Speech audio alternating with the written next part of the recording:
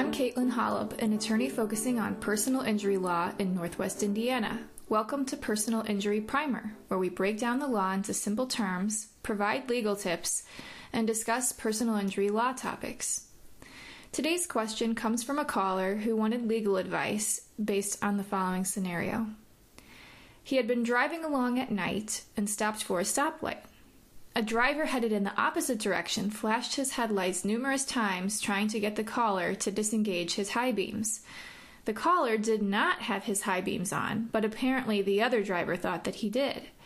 When the light changed, the driver who had been flashing his lights quickly pulled behind the caller, doing an illegal U-turn, and driving at high speed smashed into the rear of the caller's car.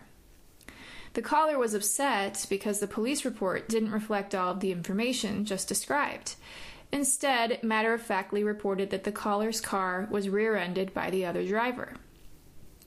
We get calls of this nature occasionally, and the primary complaint that the caller has is that he believes that the crash was intentional. He points out that the fellow who rear-ended him got out after the crash and started yelling, flipping him off.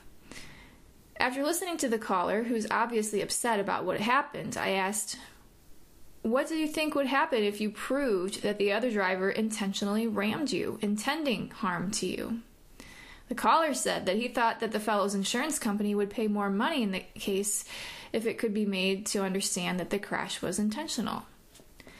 When I pointed out that proving an intentional act would have the exact opposite effect, the caller was very confused. Here's the law in a nutshell.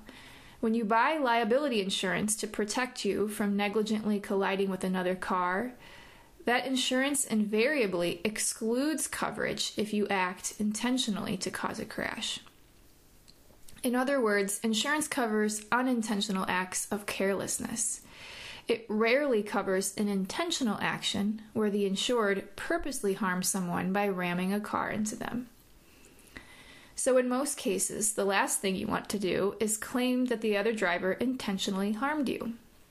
Most policies will cover negligent conduct and reckless conduct, but usually intentional conduct is excluded.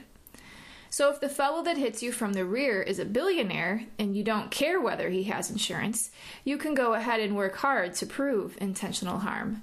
But in almost every other circumstance, you wouldn't want to go to the effort of trying to prove he intended to harm you. Moreover, as a practical matter, proving intentional conduct would be difficult. Perhaps in the caller's case, the person who rear-ended him tried to slam on his brakes and just scare him. Still, the car got away from him and he ended up accelerating instead of applying his brakes. Unless you can get inside the person's mind, it's challenging to determine if a particular act was intentional or not. I hope you found this information helpful. If you are a victim of someone's carelessness, substandard medical care, a product defect, work injury, or another personal injury, please call 219-736-9700 with your questions. You can also learn more about us by visiting our website at davidholublaw.com. While there, make sure you request a copy of our book, Fighting for Truth.